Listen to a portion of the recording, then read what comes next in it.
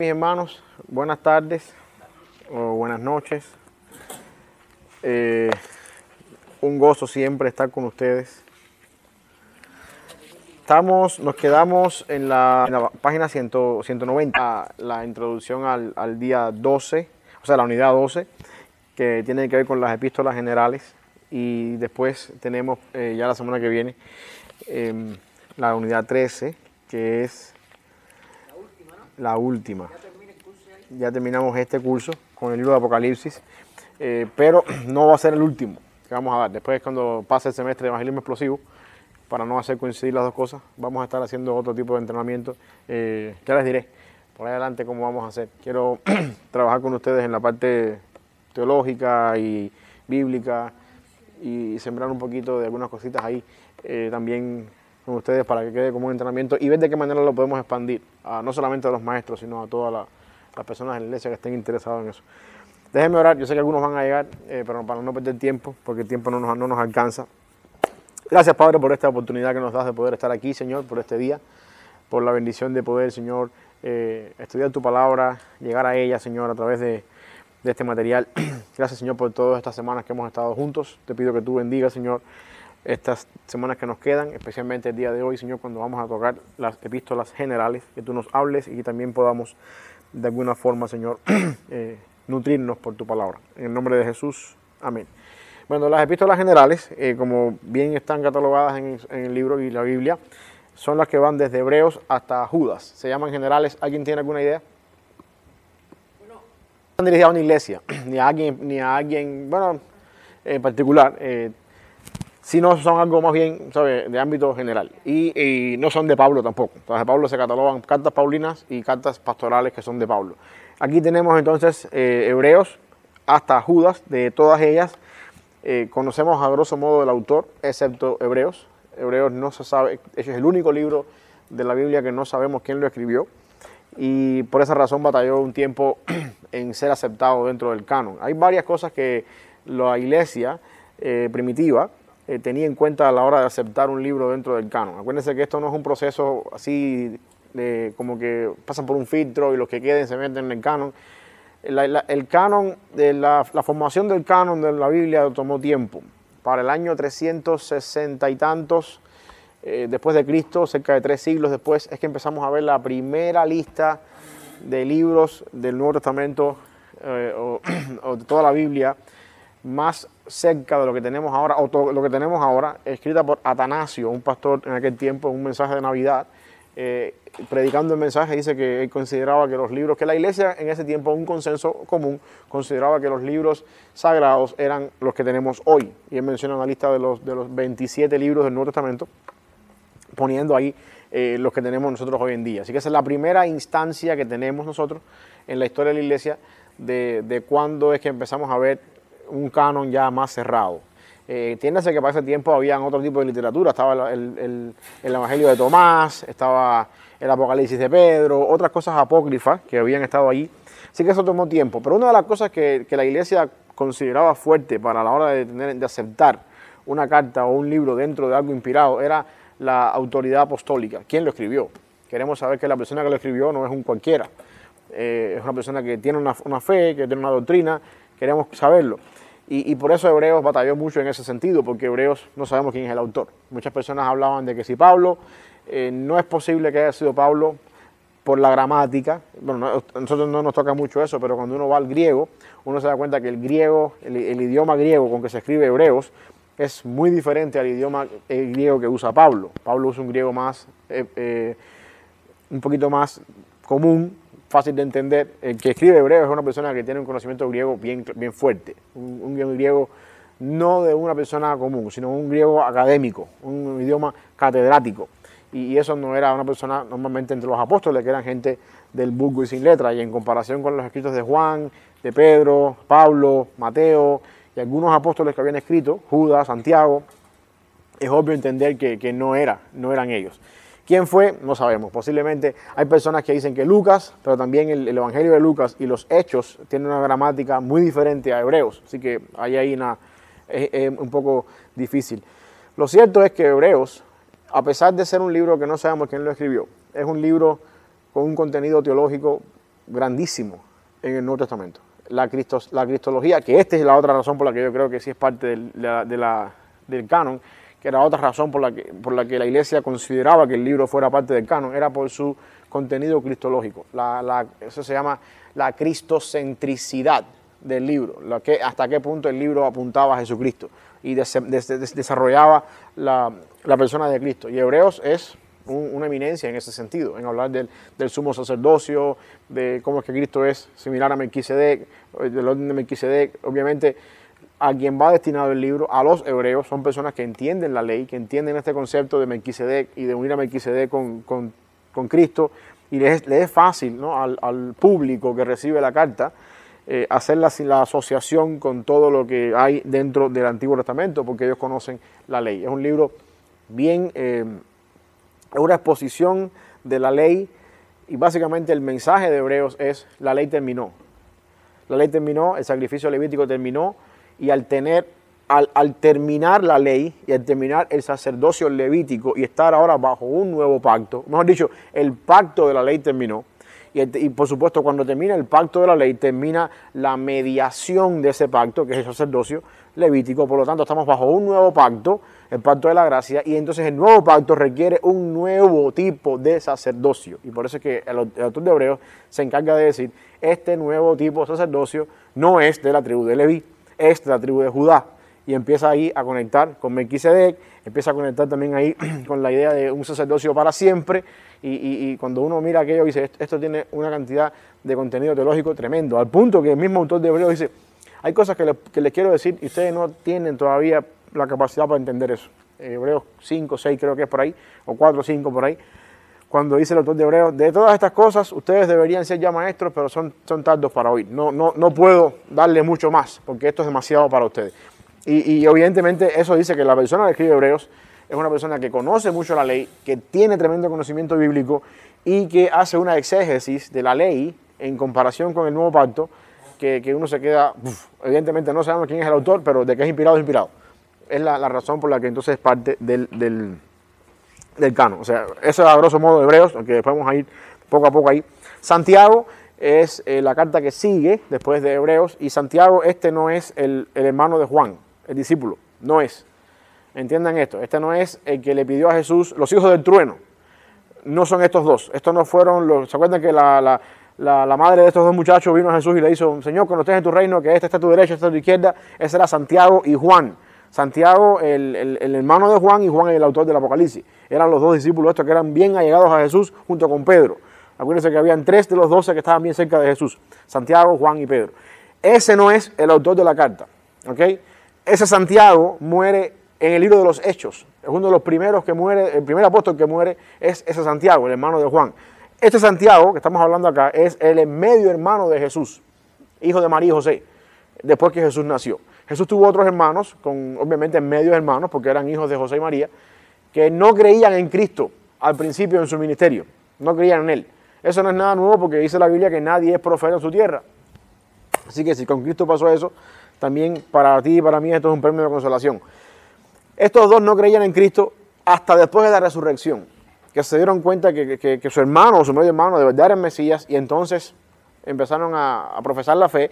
Y Santiago se convierte entonces, para ese entonces, por ser quizás el medio hermano de Jesús, por estar cerca de María, cerca de los discípulos, conocía a las personas con las que su hermano en vida se juntaba, se hizo fácil entrar al grupo, y Santiago se convierte en lo que conocemos como el pastor de la iglesia de Jerusalén, que está naciendo ahí en Pentecostés. En aquel tiempo, entiéndase que el pastor se le decía obispo, el obispo de Jerusalén. Por eso es que Santiago juega un papel importante en el concilio de Jerusalén, en Hechos 15, porque todo lo que Santiago, todas las cosas que Santiago, todo lo que los hermanos en la iglesia de Jerusalén acordaron con respecto a los gentiles, Santiago tenía voz y voto ahí, porque él era el pastor de la iglesia que estaba presidiendo el concilio de alguna forma junto con la autoridad apostólica. Él no es apóstol, no fue nombrado por Cristo como apóstol, pero es una de las personas bien cerca de Jesús. Pedro, bueno, todos sabemos quién es Pedro, el discípulo el que hablaba hasta que tuviera algo que decir. Ese es Pedro, que estaba ahí con Cristo. Él escribe 2 cartas, la primera y la segunda de Pedro son de él. La segunda de Pedro es muy similar con Judas. Más adelante vamos a ver de eso un poquito, cómo es que Judas y Pedro tocan temas bastante comunes al punto de que muchas personas piensan que Pedro copió de Judas. En aquel tiempo no había problema con el plagio. Usó fuente de uno, se usó fuente de otra. Por la fecha posiblemente haya sido Pedro el que haya tomado de Judas para la segunda carta. Pero bueno, todos sabemos quién es Pedro. Y Juan, obviamente, es el discípulo amado de Jesús, este hermano de Santiago, no el medio hermano de Jesús, sino los hijos de Zebedeo, los hijos del trueno, como le puso Jesús, Boanerges. Y Juan escribe 3 cartas y el Apocalipsis, aparte del Evangelio de Juan, que lo vimos más adelante. Estoy entrando en lo que vamos a ver, pero después vamos a ir viendo cada una poco a poco en lo que nos queda de clase. Y bueno, Judas, como acabé de decir, es el otro medio hermano de Jesús. También aparte de Santiago. Quiere decir que Judas y Santiago, el autor del libro, son hermanos de madre y padre, hijos de María y José, y al mismo tiempo medios hermanos de Jesús, porque Jesús no es hijo de José. Así que pasa lo mismo que pasa con Santiago, no creía en su hermano hasta después de la resurrección y entonces se convierte en uno de los líderes también de la iglesia y es parte de ellos. Así que estos son básicamente 1, 2, 3, 4, 5, 6, 7, 8 cartas dentro de lo que se conoce como las epístolas generales, y muchas de ellas son bastante cortas. Por ejemplo, segunda de Juan es un solo capítulo, Judas es un solo capítulo, Santiago es 5 capítulos, pero 5 capítulos cortos, Hebreos es la que es un poquito más extensa. Igual están acomodadas en el canon del Nuevo Testamento, no tanto por el orden cronológico, sino por el orden por el tamaño de la carta, la más grande primero y así sucesivamente. Por eso es que encontramos en ese orden Hebreos, después Santiago, primera de Juan, primera de Pedro, sí, y así sucesivamente, hasta que llegamos al Apocalipsis, que es la final. No sé si mencionaste que en Mateo se menciona el nombre de los 4 hermanos varones. No mencioné eso. En Mateo 13:55, la escribe la carta. Santiago. Simón y Judas, el que escribe la otra. Sí, Jacobo es Santiago. Eso. Hay mención de otras hermanas que él tenía. María y José tuvieron más hijos. Y 2 de ellos fueron estos 2. Jacobo es Santiago. Y de hecho, Jacobo es un nombre raro porque Jacobo es en hebreo Jacobo, al español es Santiago por latín, y después en inglés usan James, que dice, ¿quién es James? Bueno, todas estas personas es Santiago, o es Jacobo, como ustedes quieran llamarle. Hasta aquí, ¿alguna duda, alguna preguntita, comentario extra? No, estaba leyendo. Hay muchas opciones. La idea, miren, hermano, la idea es la siguiente con respecto a la carta de Hebreos. Ese es mi punto de vista. ¿Para qué no buscar lo que no dice? No sabemos quién fue. Muchas personas creen que fue Pablo, por esa recompensa de Timoteo, que estaba puesto en libertad. Otras personas piensan que sí Lucas, porque Lucas era griego y tenía un buen idioma griego para hablar. Otras personas dicen que sí Silas, otras personas que sí Bernabé, hasta que la misma María, la madre de Jesús. Y en sí, ahí por ahí para allá, y tú dices, bueno, al final del día, ¿qué es lo que sabemos? Que no sabemos. Con esa nos quedamos. Si me preguntaran a mí, cualquiera menos Pablo. Yo no creo que haya sido Pablo. Esa es la razón, por lo menos la más que yo creo. No creo que haya sido. De todos los candidatos que hay por ahí, cualquiera pudo haber sido, excepto Pablo. Se habla de un comentario de alguien más dijo que probablemente, y luego indagó el editor de Hebreos, pudo haber sido también, y de pronto, pero muy humilde, que no quiso ni siquiera mencionarlo. Eso es lo que... Un dato interesante. La otra cosa con Hebreos es que Hebreos tiene una diferencia a las demás cartas. Hebreos no empieza como empiezan las demás cartas. Yo, X, fulano de tal, a los hermanos en la iglesia tal, o a la amada iglesia tal, o al grupo de tal. Hebreos empieza Dios, habiendo hablado en otro tiempo, de otra manera, por muchas formas, y muchas personas creen, yo también creo esto, cuando uno lee la carta de los Hebreos, más que una carta es un sermón. Es como si fuera una predicación, que alguien estaba copiando, o al menos después que terminó de predicar, le dijeron, pastor, deme manuscrito. Entonces, ahí lo editaron, hicieron el libro de Hebreos, porque es un mensaje. Cuando uno lee Hebreos, se da cuenta que es un mensaje predicado, está escrito en forma de predicación. Sigue un tema continuo y va avanzando hasta que al final llega a la parte práctica, la exhortación, el capítulo 12, cuando dice ya, puesto los ojos en Jesús, autor y consumador de la fe, avancemos hacia la meta. Uno se da cuenta que el libro luce más como un mensaje en predicación. Acuérdense que en el tiempo bíblico no había ningún problema con predicar largo. De hecho, Pablo predicó hasta la madrugada y Eutico se cayó de la ventana. Y no había ningún problema con eso. O sea que cuando si uno tuviera la oportunidad de leer todo Hebreos, sí, así mismo pararnos aquí y leerlo en alta voz como estuviera predicándolo, Casi se tomarían, digamos, casi como una hora o más leyendo el libro. Sumándole a eso también de que quizás la persona que está predicando no está solamente leyendo así sin parar, sino que está leyendo, argumentando y haciendo algunas cosas con las, no sé, del tiempo como se predicaba en aquel tiempo. Pero más que una carta, es un mensaje, es una predicación. Y en ese sentido tiene un propósito, que es donde quiero llegar. El propósito es exhortar a una iglesia que está enfrentando persecución. Una iglesia, por lo general, compuesta de personas que han venido al cristianismo de ser judíos. Personas que eran judías de nacimiento, conocen la fe judía, conocen la religión judía, vienen a Cristo, están en persecución y necesitan ser exhortados y animados por la persona de Cristo.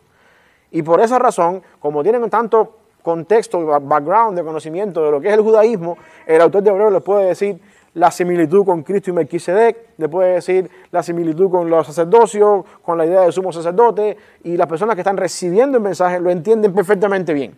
¿Okay? Es un mensaje de exhortación a una iglesia que está pasando por la persecución y que está sufriendo esta persecución. Fue escrita de seguro a finales de los 60. ¿Alguien tiene una idea de por qué? ¿No? No, a ver, ese es el detalle que se menciona. Está. El templo aún no se ha derribado. Si el templo de Jerusalén no estuviera, no tiene sentido todo lo que está hablando de Hebreo, de que si los sacerdocios, de que si los de sumo sacerdote, de que si Melquisedec, ¿qué importa a quien sea que sea el autor? Ya no tenemos templo, ya no hay templo, ya se acabó todo esto. Mira usted que vamos a estar hablando ahora. La realidad teológica de la carta apunta por necesidad a que estamos hablando de una mentalidad judía que todavía hace sacrificio, van al templo, hay un templo, y de esa manera está escrita obviamente antes del año 70, que es la destrucción de Jerusalén. Por eso es que muchas personas apuntan a Pablo como uno de los autores, porque Pablo murió aproximadamente también por esa fecha junto con Pedro, con el tiempo de la persecución de Nerón. Así que hay un detalle en la carta. Tú dices que antes del 70.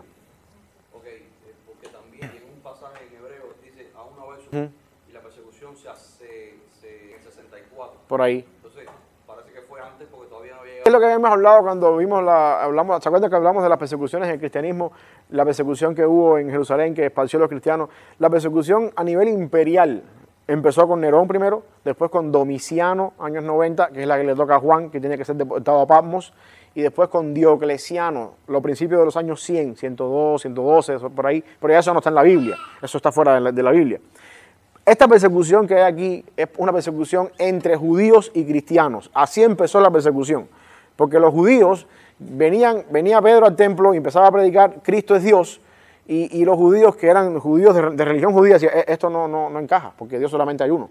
Y la persecución a los cristianos empezó por los judíos, que decían, este hombre no puede ser Dios, este murió en una cruz, no puede ser Dios. Todavía eso no había llegado al imperio.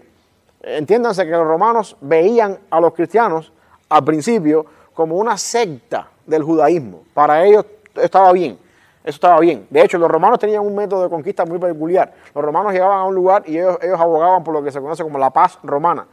Que la paz romana es, mientras el imperio esté en paz, nadie se va a rebelar y vamos a vivir bien. Y el gobierno puede ejercer su fuerza, su trabajo, sin la preocupación de que nos quieran derrocar. Entonces ellos, por ese sentido, abogaban por la paz a toda costa. Es más, por la paz mataban a la gente.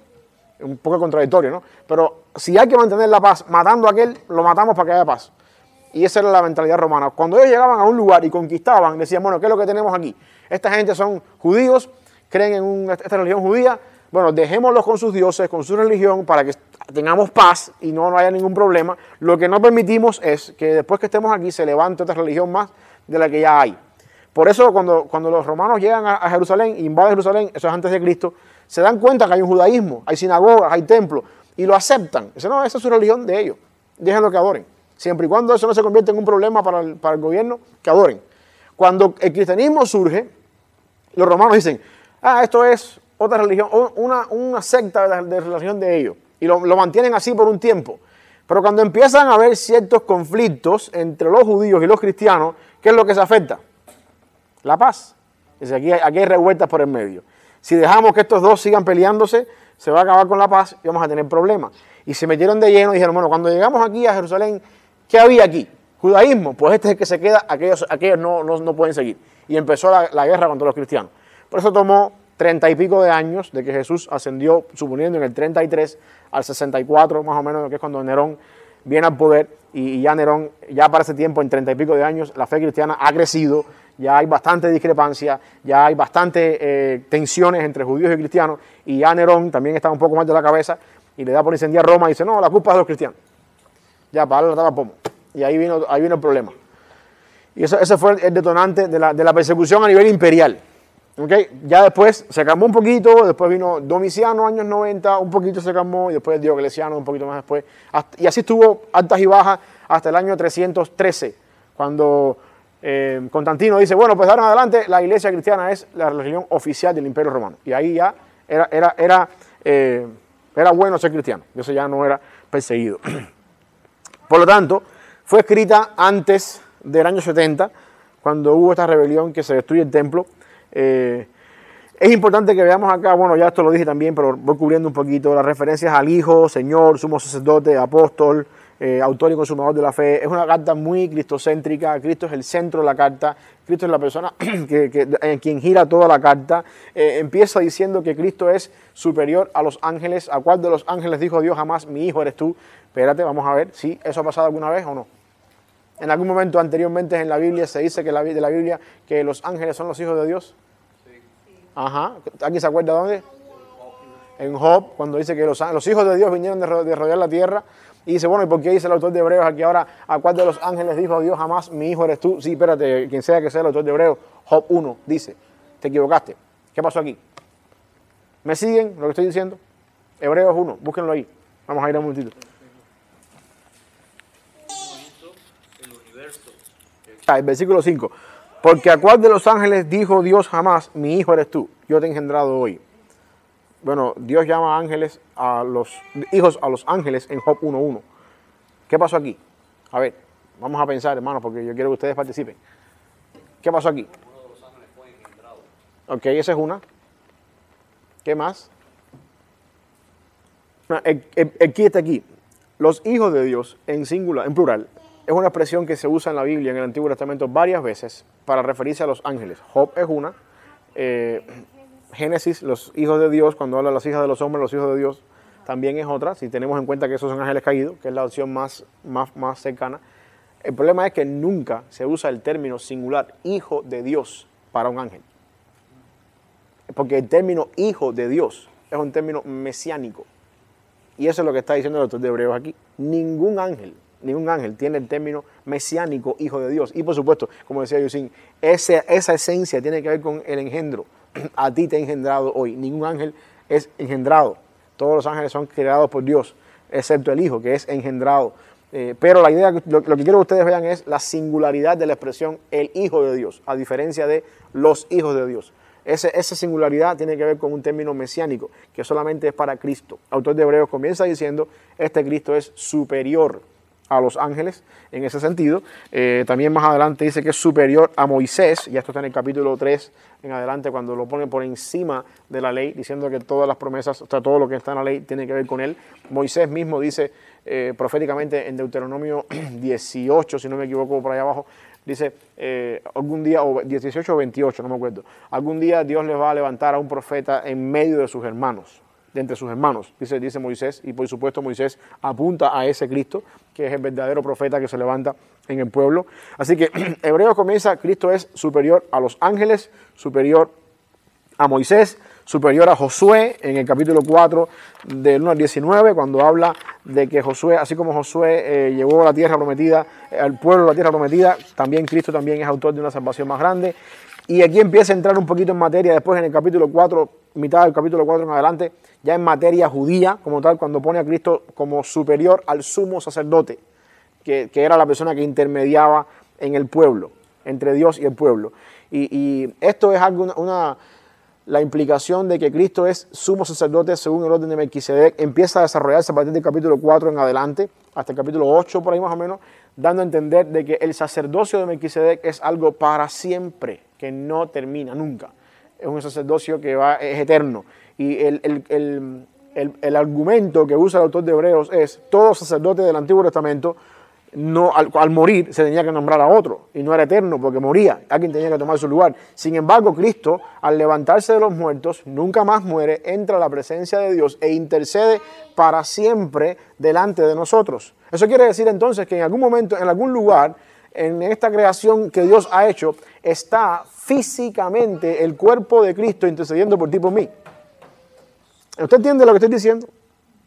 Cuando Jesucristo ascendió a los cielos, no fue un fantasma ni un ser etéreo que se desapareció en las nubes y llegó a un lugar y como fantasma. En algún lugar físicamente está Cristo, con un cuerpo glorificado. En algún lugar de la creación de Dios, en la presencia de Dios, por supuesto.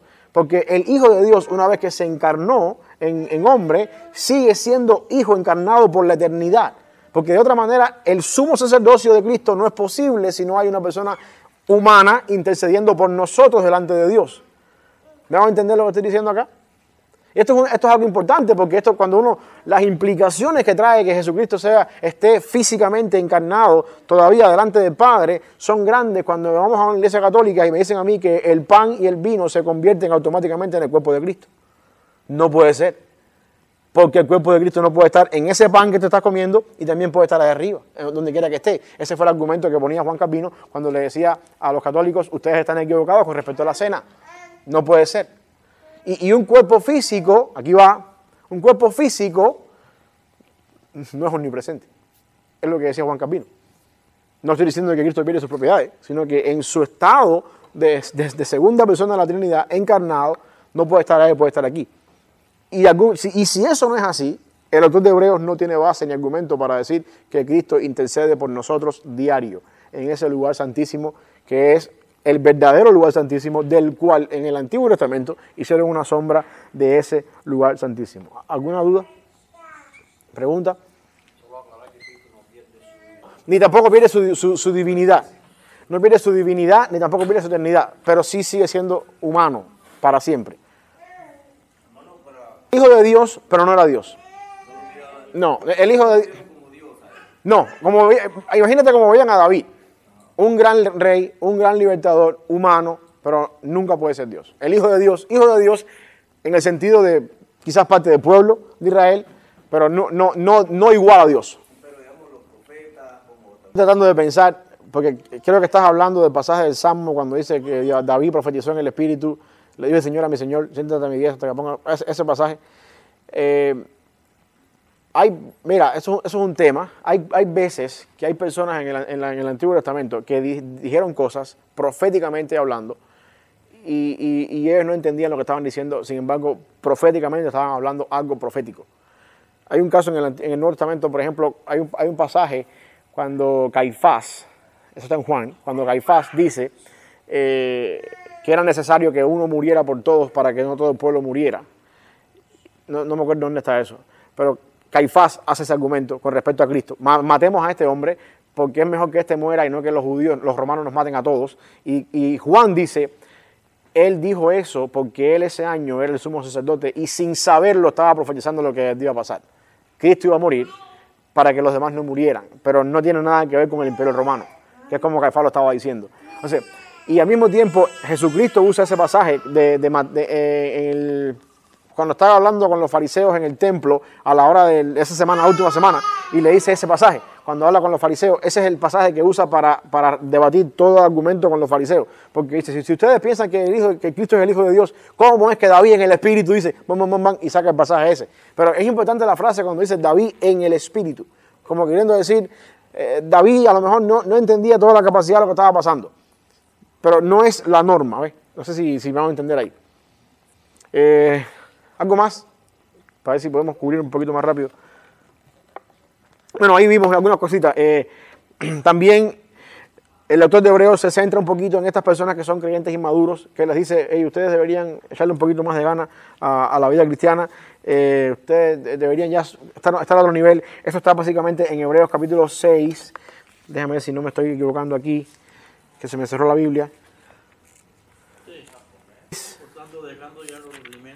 Un poquito antes, 5:11, cuando dice, acerca de esto, tenemos mucho que decir y difícil de explicar por cuanto os habéis hecho tardos para oír, porque debiendo ser ya maestros, después de tanto tiempo, tienen necesidad de que se les vuelva a enseñar cuáles son los primeros rudimentos de la palabra de Dios. Y han llegado a ser tan tales que tienen necesidad de leche y no de alimento sólido. Esto está duro, lo que está diciendo el autor de Hebreos aquí. Hey, hermano, la vida cristiana no es venir el domingo a la iglesia, aleluya, gloria a Dios, me fui. Y nosotros estamos en la responsabilidad delante de Dios de digerir estas cosas, de sentarnos en una mesa, de abrir una Biblia y decir, yo no entiendo esto. Señor, dame palabra, y buscar un comentario, y buscar un artículo de otra persona, y buscar quien dijo algo con respecto a esto, y volver a leer, y volver a poder nosotros trabajar con esa fuente de información que es el misterio que tenemos para nuestra vida cristiana. Aquí hay vida. Esto es una fuente de vida. Y es nuestra responsabilidad digerirla, ir a ella todos los días, poder alimentarnos con ella y no alimentarnos con algo superficial. Tú no quieres en la vida cristiana, a ver, Señor, ¿qué me dices tú hoy? Porque de tal manera amo a Dios al mundo, tú me amas tanto. Ya me voy por mi trabajo, Dios me ama, y paso el día con Dios me ama. Hay cosas en la vida cristiana que tú tienes que batallar contigo. Hay cosas que tú tienes que batallar. ¿Qué significa que Jesucristo es el sumo sacerdote? Bueno, pues significa... Y batallar en la Biblia, que Él está delante del Padre intercediendo por mí, que yo estoy seguro en mi salvación porque yo tengo a alguien delante del Padre que intercede por mí, me ha comprado con su sangre, y yo estoy seguro que eso da más vida en tu vida, que Dios me ama, Dios me ama, Dios me ama. Pero eso significa más tiempo de lectura, más tiempo de estudio, más tiempo de romperte la cabeza, quemarte las pestañas y llegar al punto de decir, Señor, si tú no me ayudas con esto, yo me muero. Y el autor de Hebreos, en esos versículos que yo estoy leyendo, del 5:11 en adelante, lo que está es regañando a la congregación. Les está diciendo, ustedes están, no están bien. Deberían estar a otro nivel. Deberían poner un poquito su mente a pensar en esto, de manera que cuando yo escriba estas cosas, ustedes las puedan digerir, entender y decir, estás equivocado o estás en lo cierto. Y poner las ruedas a pensar, como hacían los hermanos de Berea. Es una responsabilidad nuestra crecer de esa manera. Y lo que pasa es que cuando uno no crece de esa manera, uno se queda atrás. Y al quedarse uno detrás, entonces también... el alimento que uno debe recibir es inferior. La mejor comparación para eso es el cuerpo humano. Tú no puedes a una persona, a un adolescente que está en sus 10 y tantos años, la edad donde se comen hasta la hierba del patio, si es posible, y comen a cualquier hora, no engordan, es la mejor edad del mundo, a esa edad que tienen las hormonas para comer y comer y comer, tú a esa hora tú no puedes al niño darle una fórmula, un puré, algo en el microwave, unos mac and cheese. Esa hora el niño necesita una buena comida que te haga crecer, porque es una edad de crecimiento, porque es una edad donde el niño está avanzando. Y eso es lo que yo quiero que también entendamos acá nosotros. No podemos ser cristianos y todos los días con un purecito de malanga en la mano, o un purecito de fórmula, o el enfamil, o esto y lo otro ahí, hasta que uno vaya creciendo. No puedes, porque las guerras que uno recibe de allá afuera son mucho más grandes y necesitamos estar anclados en la palabra del Señor para poder resistir en el día malo. Y déjame decirte algo, la fórmula, el enfamil, el Dios te ama, que te vaya bien, no funciona. Cuando Satanás te agarre en el ring de boxeo y te despedace. Porque Satanás es un león rugiente buscando a quien devorar. Y en un ring de boxeo, tú no la vas a hacer, en una pelea de boxeo, tú no la vas a hacer alimentándote con fórmula y enfamil. No puedes. Necesitas digerir la fe cristiana como debe ser. Y eso, por supuesto, a veces no es tan fácil y requiere más tiempo. En el capítulo 8 empieza el autor de Hebreos a hablar de la significación de este nuevo pacto, que ya dije al principio, ¿no? Al quedar caducado un pacto anterior, el sacerdocio que hace la mediación entre Dios y ese pacto también es caducado, por eso es que el sacerdocio levítico es visto temporal, y al mismo tiempo después también vemos que ese sacerdocio cae sobre la tribu de Judá. Y la pregunta es, ¿por qué la tribu de Judá? ¿Por qué la tribu de Judá? Tenemos que justificar que es Cristo y nos inventamos que es de Judá para decir que fue Cristo. ¿O es que hay algún lugar donde antes de que Dios instituyera a los levitas como los sacerdotes, se hablaba de un sacerdocio judaico y no levítico? ¿Ustedes me entienden lo que yo quiero decir?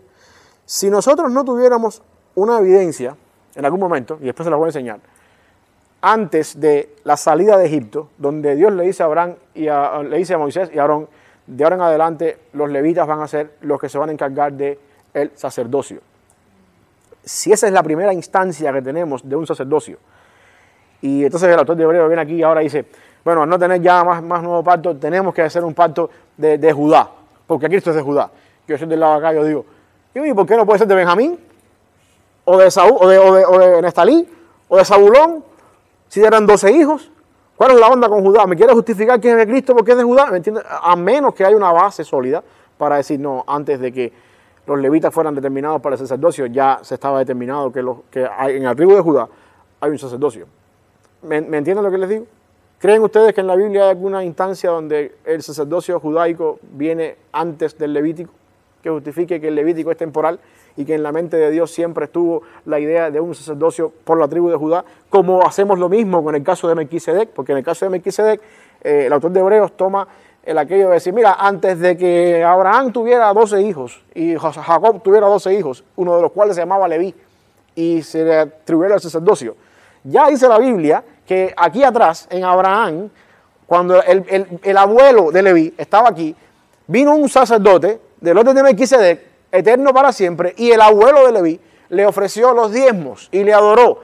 Y hay una cosa que se llama entonces ahora aquí la idea de la representación federal de una persona, como diciendo, Leví mismo estaba en los lomos de Abraham ofreciéndole sacrificio a este hombre, a Melquisedec. Quiere decir entonces, quien quiera que sea los autores de los destinatarios de Hebreos, hermanos hebreos, quiere decir entonces que el mismo Leví, que es la esencia del sacerdote de ustedes, adoró y ofreció a Dios el verdadero sacrificio en los lomos de Abraham por parte de este. Y la idea de que en los lomos de Abraham estaba Leví no está descabellada, porque usted y yo estamos en los lomos de Adán. Eso se llama teología federal. Adán es nuestro representante federal, como lo fue también Abraham, en este caso de Leví. Ahora, el punto es el siguiente, y por eso es que el autor de Hebreos puede desarrollar ese tema, y decir, mira, aquí se habló de Melquisedec, dice también después David en el Salmo 110 que un sacerdote para siempre según ese orden de Melquisedec, y entonces ahora el autor de Hebreos dice, ¿se acuerdan de todo esto? Este es Cristo, porque lo dice el Salmo 110 y porque aparece por allá mucho antes de que apareciera Leví. ¿De qué manera justificamos eso para decir que eso viene por la tribu de Judá? ¿Cómo lo hacemos? Porque si no tenemos una evidencia antes que diga que en Judá hay una promesa sacerdotal, entonces el autor de Hebreos derriba su argumento. No tienes dónde aguantar tu argumento para decir que pasa algo con la tribu de Judá. ¿Tienen ustedes alguna idea de dónde pasa algo con la tribu de Judá? ¿Ustedes me están entendiendo, hermano? Cuando fallaron, que fallaron. No tanto ahí. No tanto ahí. ¿Ustedes me están siguiendo ustedes están a otro no, Estamos ciegos, pero no sabemos. estoy hablando muy regado, ustedes no me están entendiendo. Es mucho. Por lo menos yo sé que la parte de donde quiero que lleguemos, no, pero ustedes entienden lo que les digo con respecto a la. Ok. ¿Ustedes se acuerdan cuando estaba muriendo Jacob, en Egipto? Jacob está a punto de morir. Jacob hace algo con los hijos de él. Los bendice. Esto está en Génesis capítulo 49. Vamos ahí para que vean la bendición que le da Jacob a su hijo Judá.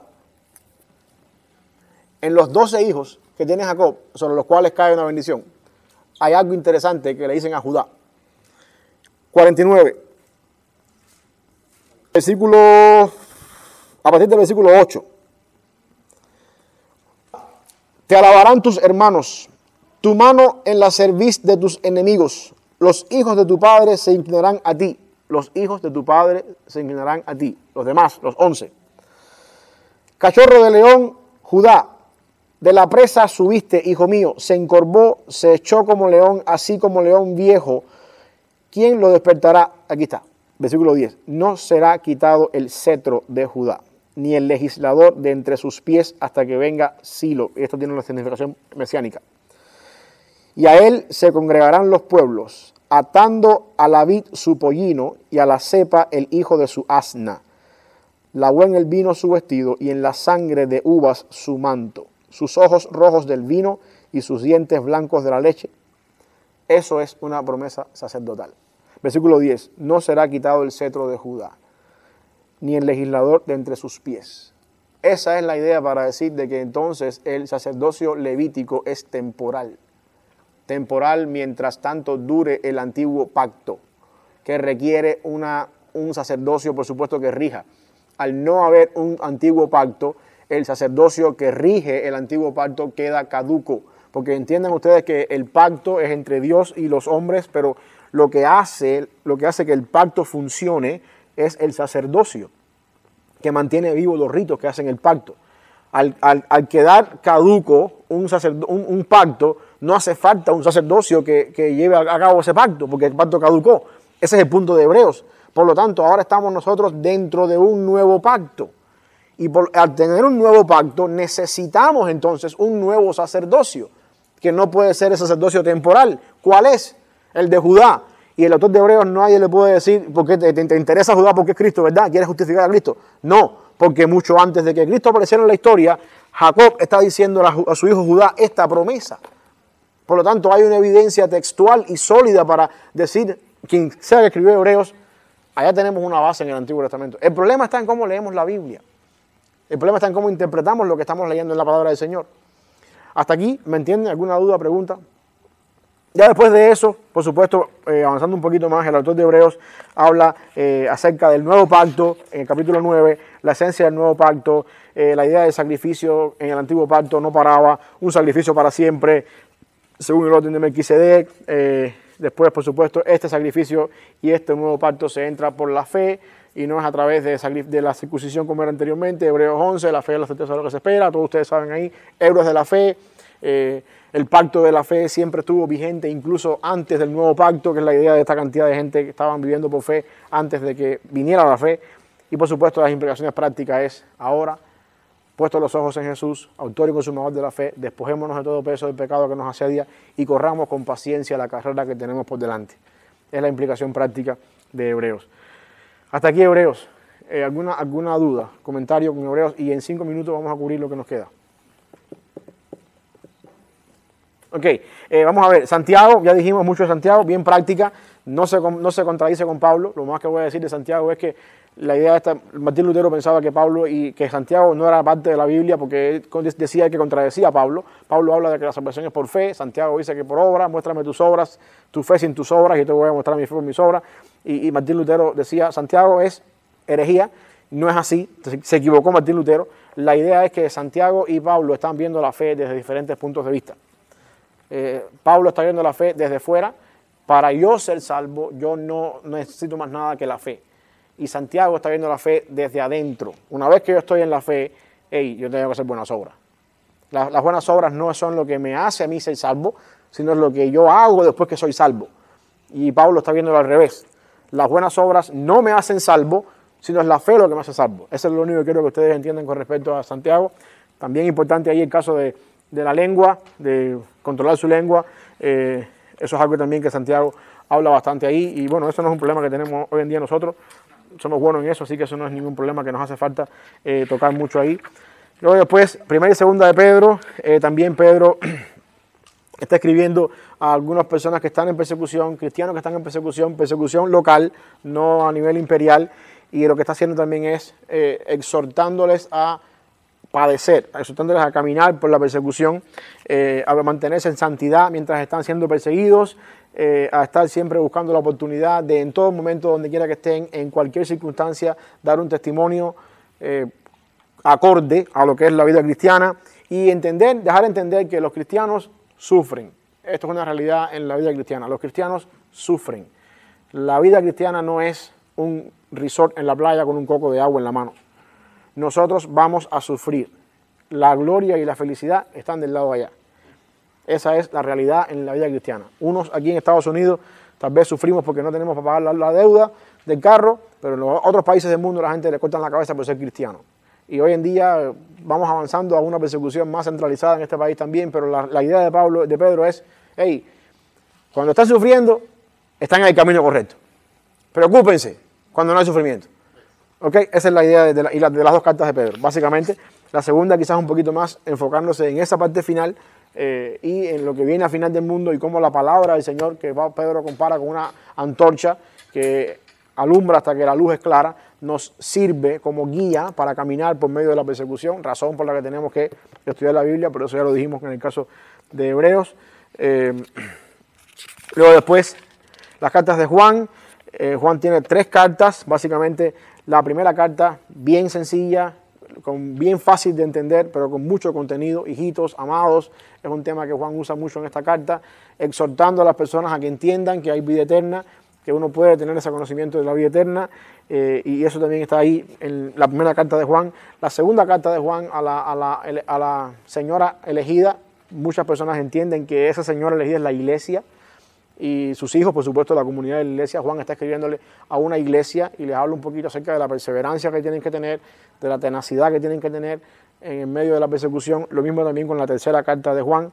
Y bueno, Judas, la acabo de predicar hace 2 semanas atrás, así que espero que les quede un poquito fresca también a ustedes con respecto a la idea de mantenernos firmes en la fe, de mantenernos defendiendo la fe que nos ha sido dada a nosotros. Esos son, a grosso modo, perdónenme que tuve que correr mucho con Juan, Pedro y con Judas, pero quería hacer bastante énfasis en Hebreos por su contenido teológico.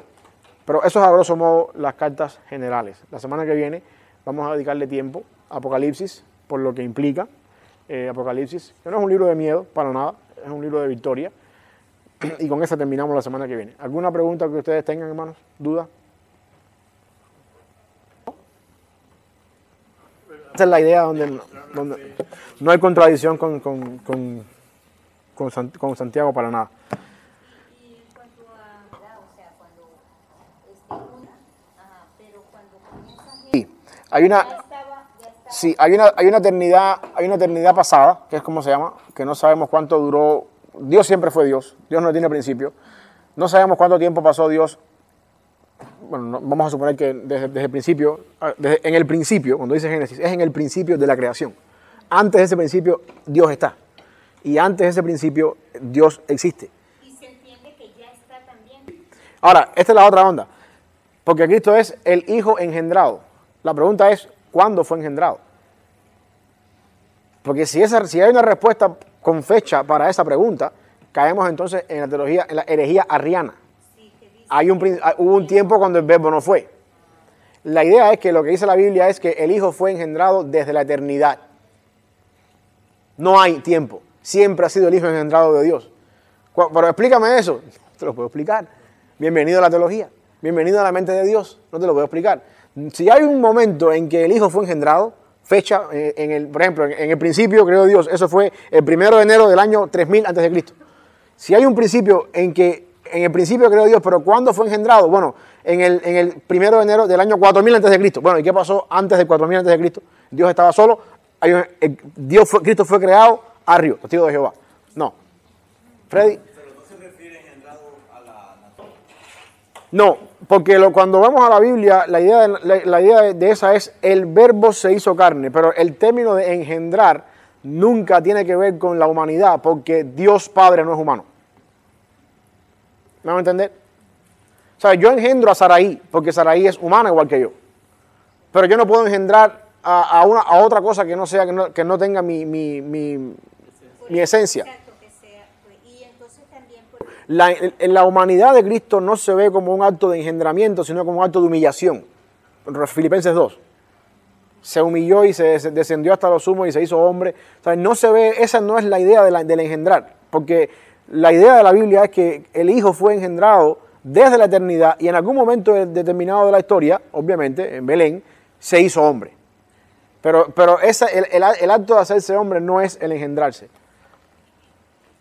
Antes de todas las cosas. Y él es ante de todas las cosas y todas las cosas. En nada lo que ha sido hecho fue hecho. También en términos de entrar es con la interpretación de lo no es engendro. Sí, exacto. La idea es que engendrar implica, Freddy, que yo estoy transfiriendo mi naturaleza, mi ADN a quien yo estoy creando. ¿Entiendes? Por eso yo digo que yo engendro a Saraí. Y cuando uno va a la Biblia, y fulano engendró a quien no sé quién, y fulano engendró a no sé quién. Pero eso no lo vemos en el caso de Cristo haciéndose hombre. Porque Cristo no está adoptando la naturaleza de su Padre en el sentido humano.